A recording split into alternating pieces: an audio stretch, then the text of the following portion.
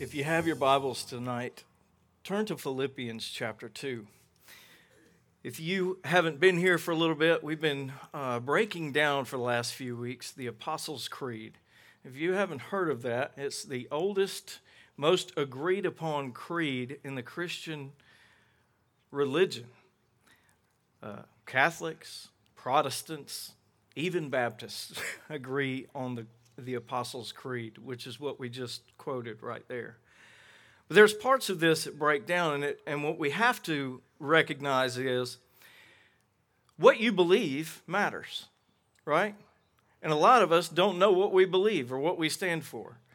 I think that's the value that we receive just by breaking down the Apostles' Creed, is because it just lays out all the biblical belief systems that are already in Scripture.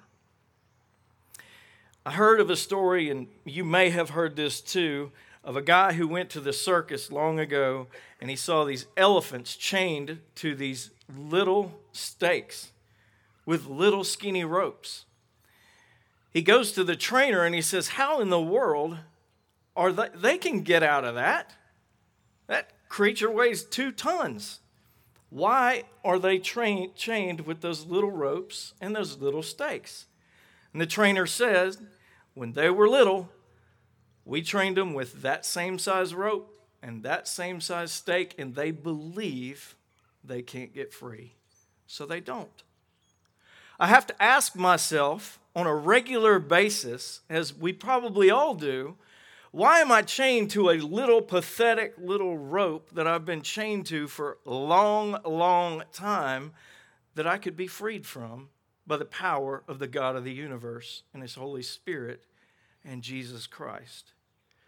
Part of it's because I don't believe Him as much as I believe in the rope. For whatever the reason is, the part that we were going to break down tonight in the Apostles' Creed is Jesus is Lord. And I want to read a passage of Scripture right out of the gate after we read the first couple stanzas of the Apostles' Creed again. First couple sections of the Apostles' Creed. I believe in God the Father Almighty, the creator of heaven and earth, and in Jesus Christ, His only Son, who was conceived by the Holy Spirit, born of the Virgin Mary, suffered under Pontius Pilate, was crucified, dead, and was buried. We could talk about Jesus in many ways. We could talk about His grace and mercy. We could talk about His provisions. We could talk about all of the things that He does for us, His long suffering, His patience. He goes after the one. But I think we ought to be compelled a little bit today to just look at His lordship.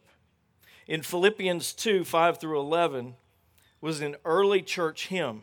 They sang this early every Lord's Day as acknowledgement. These wonderful songs, just like we sang a minute ago, to describe their faith to themselves and to remind themselves what they really did believe. So in honor of the reading of God's Word, I just want to ask you to stand for a moment as we read. If you don't have it in your Bible, we do have it on the screens. Philippians 2, starting in verse 5. Have this mind among yourselves, which is yours in Christ Jesus, who, though He was in the form of God, did not count equality with God a thing to be grasped, but emptied Himself by taking the form of a servant, being born in the likeness of men. And being found in human form, He humbled Himself by becoming obedient to the point of death, even death on a cross.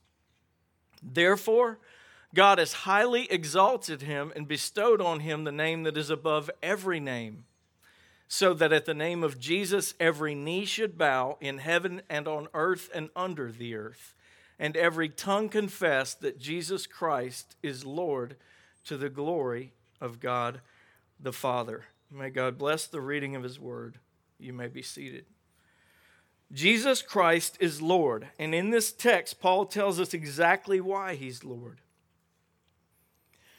So what we want to talk about tonight are 4 fundamental facts about the lordship of Christ Himself. Number 1, we want to talk about the realm of His lordship. the realm of his lordship. Jesus existed before the world did. He created the heavens and the earth in the beginning with the Father and the Holy Spirit. In verse 5 through 6, it says, "Have this mind among you," in Philippians, "which is yours in Christ Jesus, who though he was in the form of God," he did not count equality with God a thing to be grasped. He already existed. Paul tells us here that God was in the form, Jesus was from the beginning in the form of God. Jesus Christ, even before he came to this earth as that little baby wrapped in swaddling clothes, existed in eternity past as Lord. That is not an easy thing to wrap your mind around, but it was true, and it is true. Whether I believe it's true, does that change whether it's true or not? I don't think so. Just check what you think is true, because it does matter whether you are released from that stake, that bondage, or not.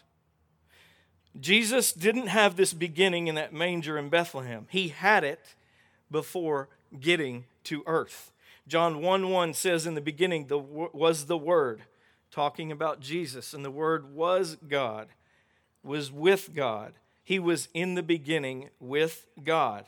Before he came to the earth as a little baby to Mary and Joseph, he was Lord. He is Lord. He came to this earth. He was worshiped there in heaven by the angels, glorified, came out of heaven to earth to be humbled, to die for you and me. Before he came to this earth, Jesus was Lord. He was Lord when he stepped into history. This part of the realm we're going to break down a little bit. And if I could challenge you to do anything, it would be this week go through Mark chapter 4 and 5. At the very end of Mark chapter 4, Jesus begins this walk with us on earth in miracles that have taken place. Jesus had just shared a bunch of parables before he gets to Mark chapter 4 at the end. And we're going to break down how he is Lord over certain things on this earth. And they are certain things that you and I worry about. Certain practical things that we can't wrap our minds around. Jesus is already Lord over in your life. We try and make sense of it. He wants to make sense of you and your relationship with him first, and then you will make sense of it. Verse 7, he emptied himself by taking the form of a servant, being born in the likeness of men. He becomes a human being. He became a man.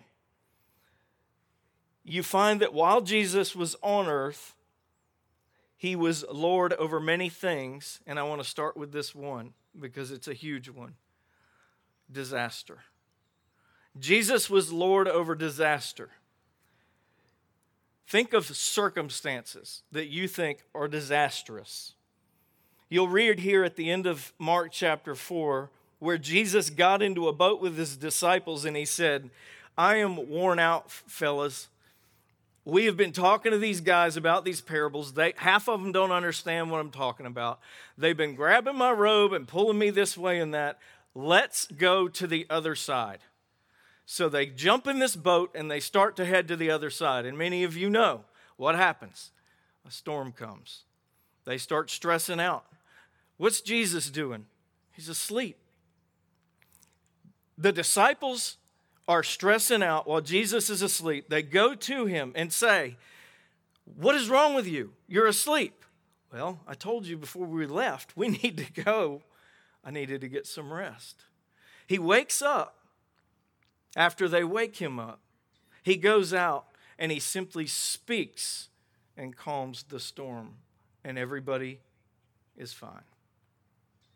Everybody's fine. Why is it that in the midst of storms, we worry about the storm, we worry about when the storm's coming? When we live on Dolphin Island, we're worried about storms 2 months before hurricane season. We're planning for storms to maybe come or maybe not. And when you do, you're thinking, do I have to move? Is my house far enough up in the air? I need to do something with that tree. And we go on with the list after list after list of the things that have to happen. I imagine that they did that. Oh, don't bother Jesus. He's fine. He's asleep. He's asleep. You don't need to mess with him. He was Lord over the storm even when he was asleep and they were stressing, right? He didn't just suddenly wake up and then became Lord over the storm. He exercised his power after he got up. He's Lord over their disaster just like he's Lord over any disaster that you can face. He wants to provide for you and take care of you. And out in the middle of your sea, no matter how the storm is blowing and the waves are crashing, Jesus is Lord over the storm, over the disaster. We would say often, and I have said often, Lord, do you even care? Do you even care? In 1 Peter 5:7, he says, heck yes. Cast all your cares on him, for he cares for you, is what Scripture tells us. Peter, who's stressed out in a boat, later writes, cast all of your cares on him, for he cares for you. Jesus asks them why they're fearful. He tells the waves and wind, hush and be still, and they stop. He's Lord over disaster. He's Lord over demons. They get to the eastern side. They park their boat. They get out, and Jesus begins to walk. There's a graveyard right there, and a crazy naked guy who's bleeding and cut and chains on him comes running. What would you do if a crazy naked guy who had blood on him and chains came running at you? You would think Peter would run around him and try and cut his ear off. Thomas would be like, is this really happening? And they all start trying to figure out how they're going to manhandle this crazy guy, but who's going to do that? Because he's crazy enough to be naked in a graveyard. I ain't going there. Here's another thing to think about. In Jesus' day, there wasn't anybody of value going to a graveyard at all. You touched no unclean thing. So he wasn't going to go near that graveyard. Jesus didn't do anything any of the other religious leaders did in his day, though, did he? So he goes straight to the naked crazy guy, knowing that wasn't the crazy naked guy.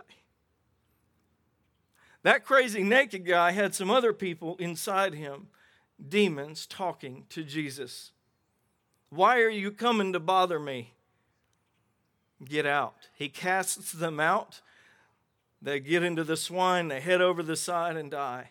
And in the next scene, he's clothed and in his right mind.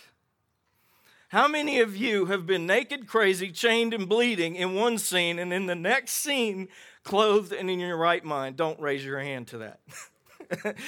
This is a no judgment free zone. It's like Planet Fitness, only without the weird restroom thing. And, they probably have free weights in heaven too. I believe that. If he has power over principalities that you and I cannot see, he has power over what you and I can see.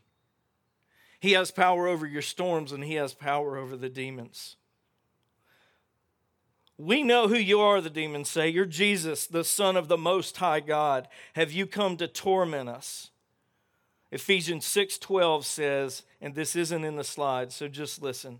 For we, you and I, do not wrestle against flesh and blood, but against rulers, against authorities, against cosmic powers over this present darkness, against the spiritual forces of evil in the heavenly places. Jesus is Lord over what you cannot see. He was Lord over disease. He keeps walking. And what happens? The people in that region saw the naked crazy guy, and they get upset going, get out of here. Something's wrong with this situation. We're scared to death now. He's clothed in his right mind, and he's been naked and crazy and chained for a long time. So they throw him out. Here's a point we've got to notice in this transition. Jesus only goes where he's invited. And he only stays where he's welcome. If we kick him out, I am free to stay chained to a little stick all the rest of my life. I can stay naked and crazy all I want. Does Jesus want that for me? No. But do we choose that? Often, yes. Do an evaluation in your own life. Realize that Jesus is walking through and he has orchestrated some things in your life that maybe you're not noticing, that you haven't seen the healing, that you don't remember. He leaves when they ask him to leave, and then Jairus, a man, comes up to Jesus and he says, will you come? He's inviting him. My daughter's about to die. Come to my house. Jesus says, yes, I'm going to go because you're inviting me. So he starts to head off. And along the way, people start coming to him. As they're walking along, he's got a crowd pulling on his coattails, and a woman comes up behind. She touches him. She has been sick. She's had a horrible hemorrhage, bleeding for 12 years. Everybody knows this, and all of a sudden, she's healed by touching him. Jesus stops and he says, someone touched me. Who did that? Jesus knows who touched him when it was serious. The disciples are like, what, are you kidding me? There's 40 people touching you right now. Everybody's touching you. Everybody wants to get close because everybody has something to gain from touching Jesus. But not everybody wants to continue walking with Jesus. Jesus can always tell the difference between the touch of a sick sinner and the stress of a desperate crowd. There are a lot of people who are tire kickers who are just trying to figure out, oh, that didn't work for me. Or I tried that once. I tithed, but I never really got anything back. I did this and that. The church just didn't work. Church doesn't work. But it's a theocracy run by God, and we're the bride of Christ. And if we are the bride of Christ, operating under the authority of Jesus, will we work? Yes. We're going to work all day long because we're working under the power of the Lord of the universe, who also is our husband, who leads us, who knows that we've touched us and knows we need a touch and knows we need to be freed from our small stake. He says, daughter, your faith has made you whole. Go in peace. And she went in peace.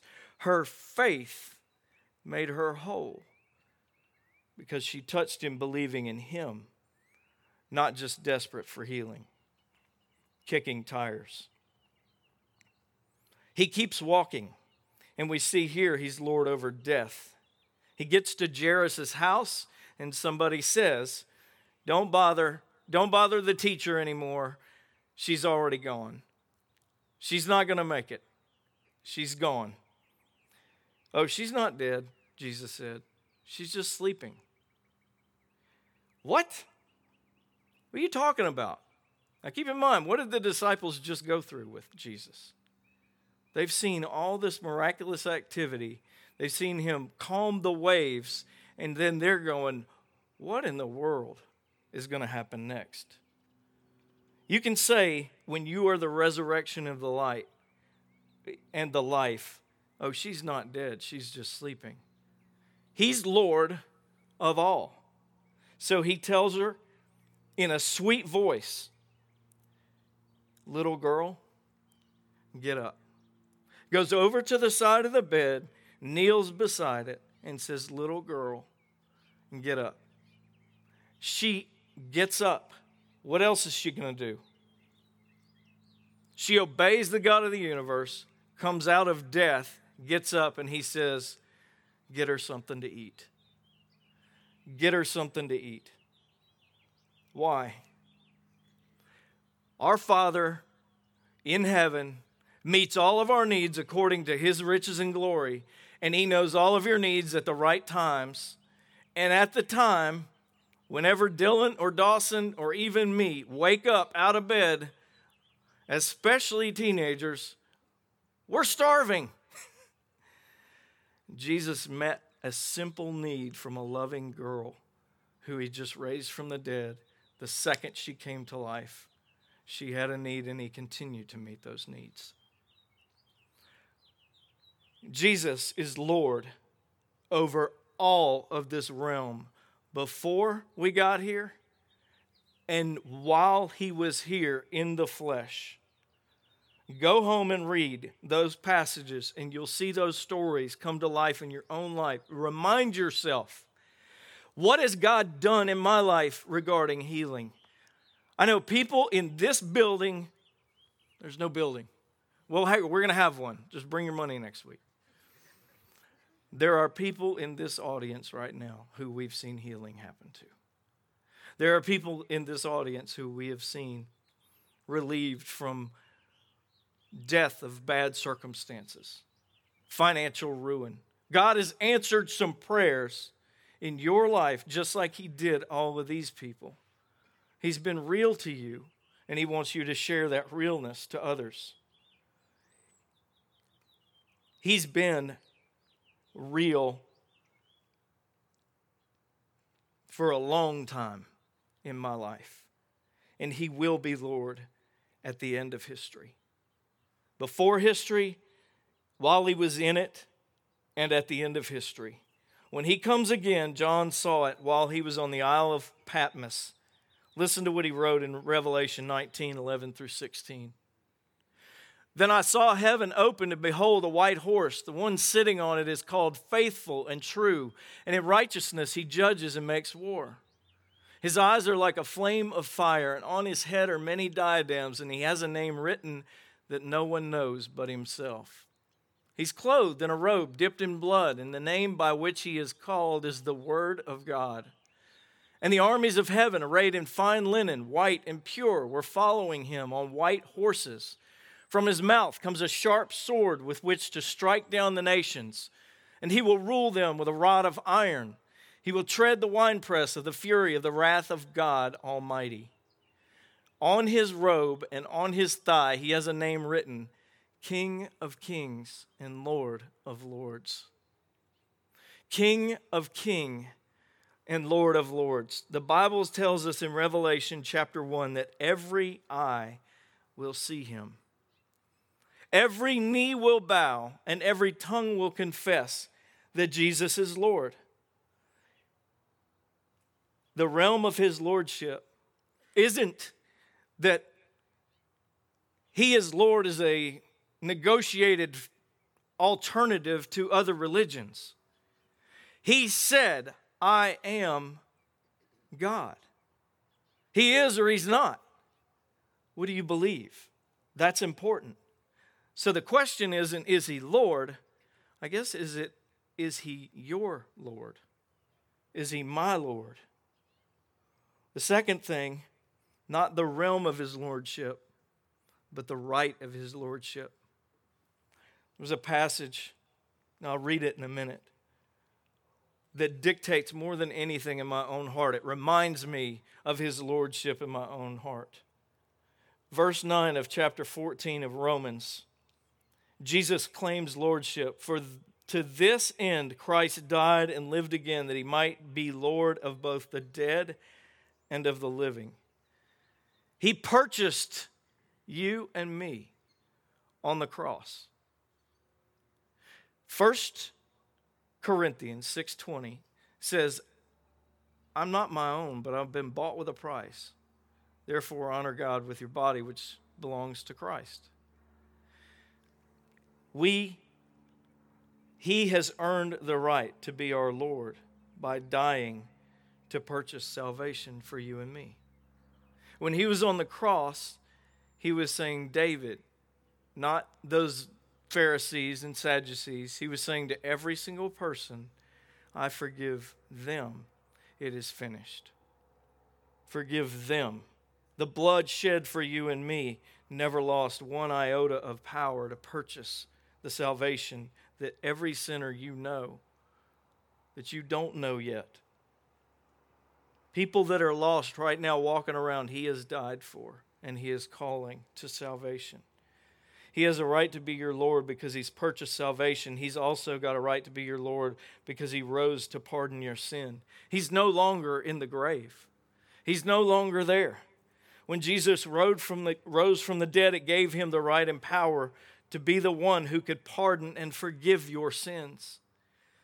He desires to forgive you and me of our sins, and that's why he came, to die and live so that we could live. He purchased you and me.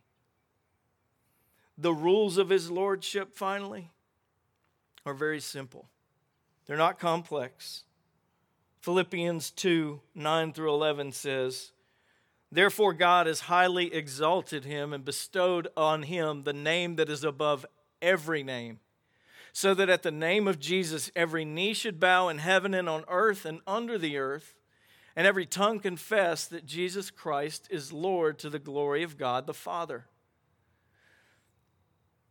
There's two parts to this. Every knee should bow and every tongue confess. Every knee should bow. Unconditional submission. Unconditional submission to the Lord. We generally have conditions to our submission. I'll obey you if you get me out of this, and we make negotiations with God at times. No, he says, I want unconditional surrender and submission to my lordship. That's what God wants in our lives. He wants your knee simply bowed. And I've found that the posture of just being on my knee sometimes humbles me to realize he loves me. I don't have the answers. I need to look down. I need to think less. I need to listen more. I need to open my Bible a little bit more. I need to give him this area of my life that I haven't quite turned all the way over. There's something about the posture of kneeling beside your bed like Jesus knelt next to that little girl that said, I care. I love you. I'm humbled before you. I don't deserve to be listened to by you. You died for me. And what have I done except whined about my grocery list and asked for more and said this, that, and the other? And we self-implode and we stay tied to a little rope. Get on your knee when you're reading Mark 4 through 5 this week. Get on your knee and pray about what God reveals to you. Unconditional submission means the command. I'm going to obey the command to witness. No, I'm not doing that. That's crazy. The command to serve him. I don't have enough time. The command to follow him daily, to take up your cross, to be in his army. The command to read his word, to pray. The command to be what he wants you to be, not who you are paralyzed to not be. He wants you to bow to that today. Take anything in your life that you think you have not given to him. Get on your knee and change your heart. Every tongue confess. Unconditional confession. The other rule. The Bible says every tongue will confess. We're going to confess whether it's while we're here or whether our life's over, it's too late. Either way, every tongue will confess and every knee will bow and say that Jesus Christ is Lord. I say we do it here. I say we unchain ourselves here. I say we be the big elephant that's trampling around doing all kinds of stuff, letting Christ lead us around to do bigger things, to witness and serve, to do things that we didn't think we could do. Confess with your mouth that Jesus is Lord and you will be saved. Believe in your heart that God raised him from the dead and you will be saved. I want to close because we're going to honor God with communion. And if you don't have any, if you don't have one of these, just raise your hand, because we got some guys in the back that have some. If you all have them, then we good? All right, we're good. I simply want to read a passage of Scripture in 1 Corinthians chapter 11. Paul was writing to the Corinthians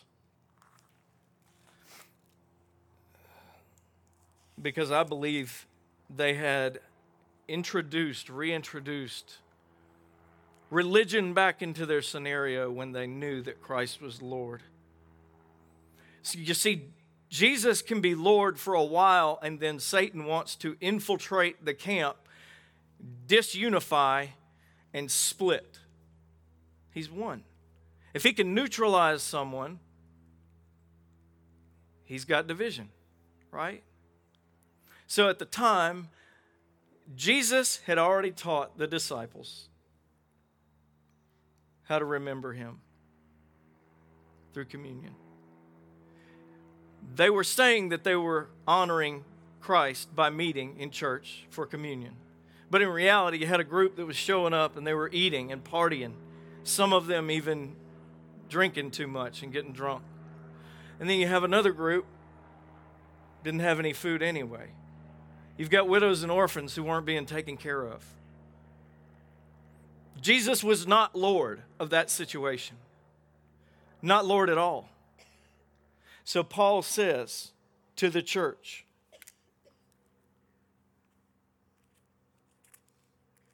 he needs to be Lord. In verse 27 of chapter 11, therefore, whoever eats the bread or drinks the cup of the Lord in an unworthy manner will be guilty concerning the body and blood of the Lord. Let a person examine himself, and so eat of the bread and drink of the cup.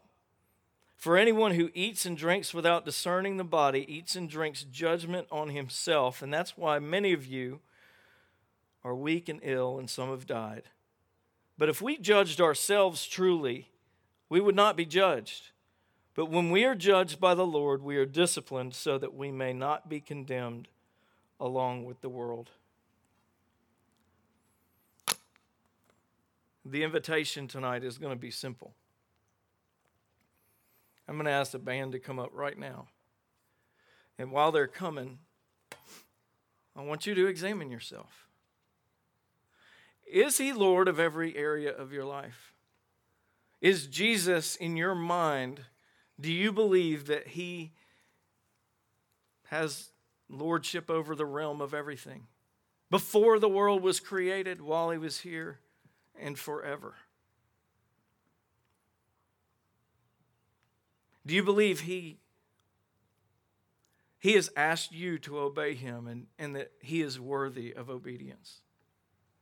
Have you asked him in no uncertain terms, with your knee bowed and your tongue confessing in your own private closet area, Lord, what do you want from me? I feel chained. What do you want from me? If you don't deal with what the Holy Spirit wants you to deal with, you could eat and drink judgment upon yourself. That's not anything that anybody wants. It's nothing that I would want. I'm gonna pray, and I want you guys to pray right where you are. Jared's going to be up here. The band's just going to play a song.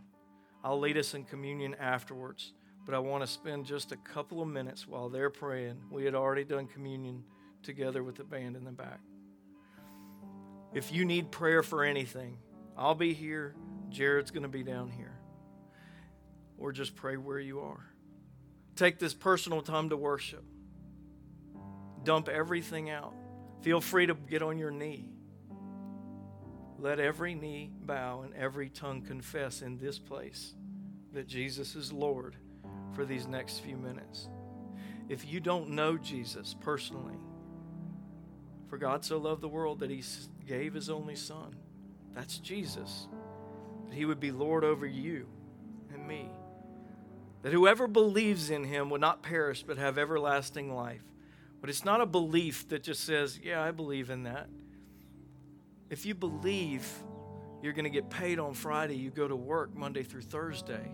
If you don't believe you're getting paid on Friday, you don't go to work Monday through Thursday. If you aren't going to work, maybe it's a matter of belief. Maybe you don't believe what you think you believe. Check your heart. Ask God to forgive you. Get back on track. I'm going to ask everybody to stand, and I'm going to pray, and then we're going to worship. Lord, you are Lord. Jesus, you are Lord. We praise the name of Jesus right now. And I pray that, Lord, if there's anyone here that doesn't know you, that you would soften their heart and draw them to you. Lord, check our hearts right now. Answer our prayers as we come genuinely, soberly, honestly to you right now. Hear our prayers and meet our needs according to your riches and glory. It's in Jesus' name I pray.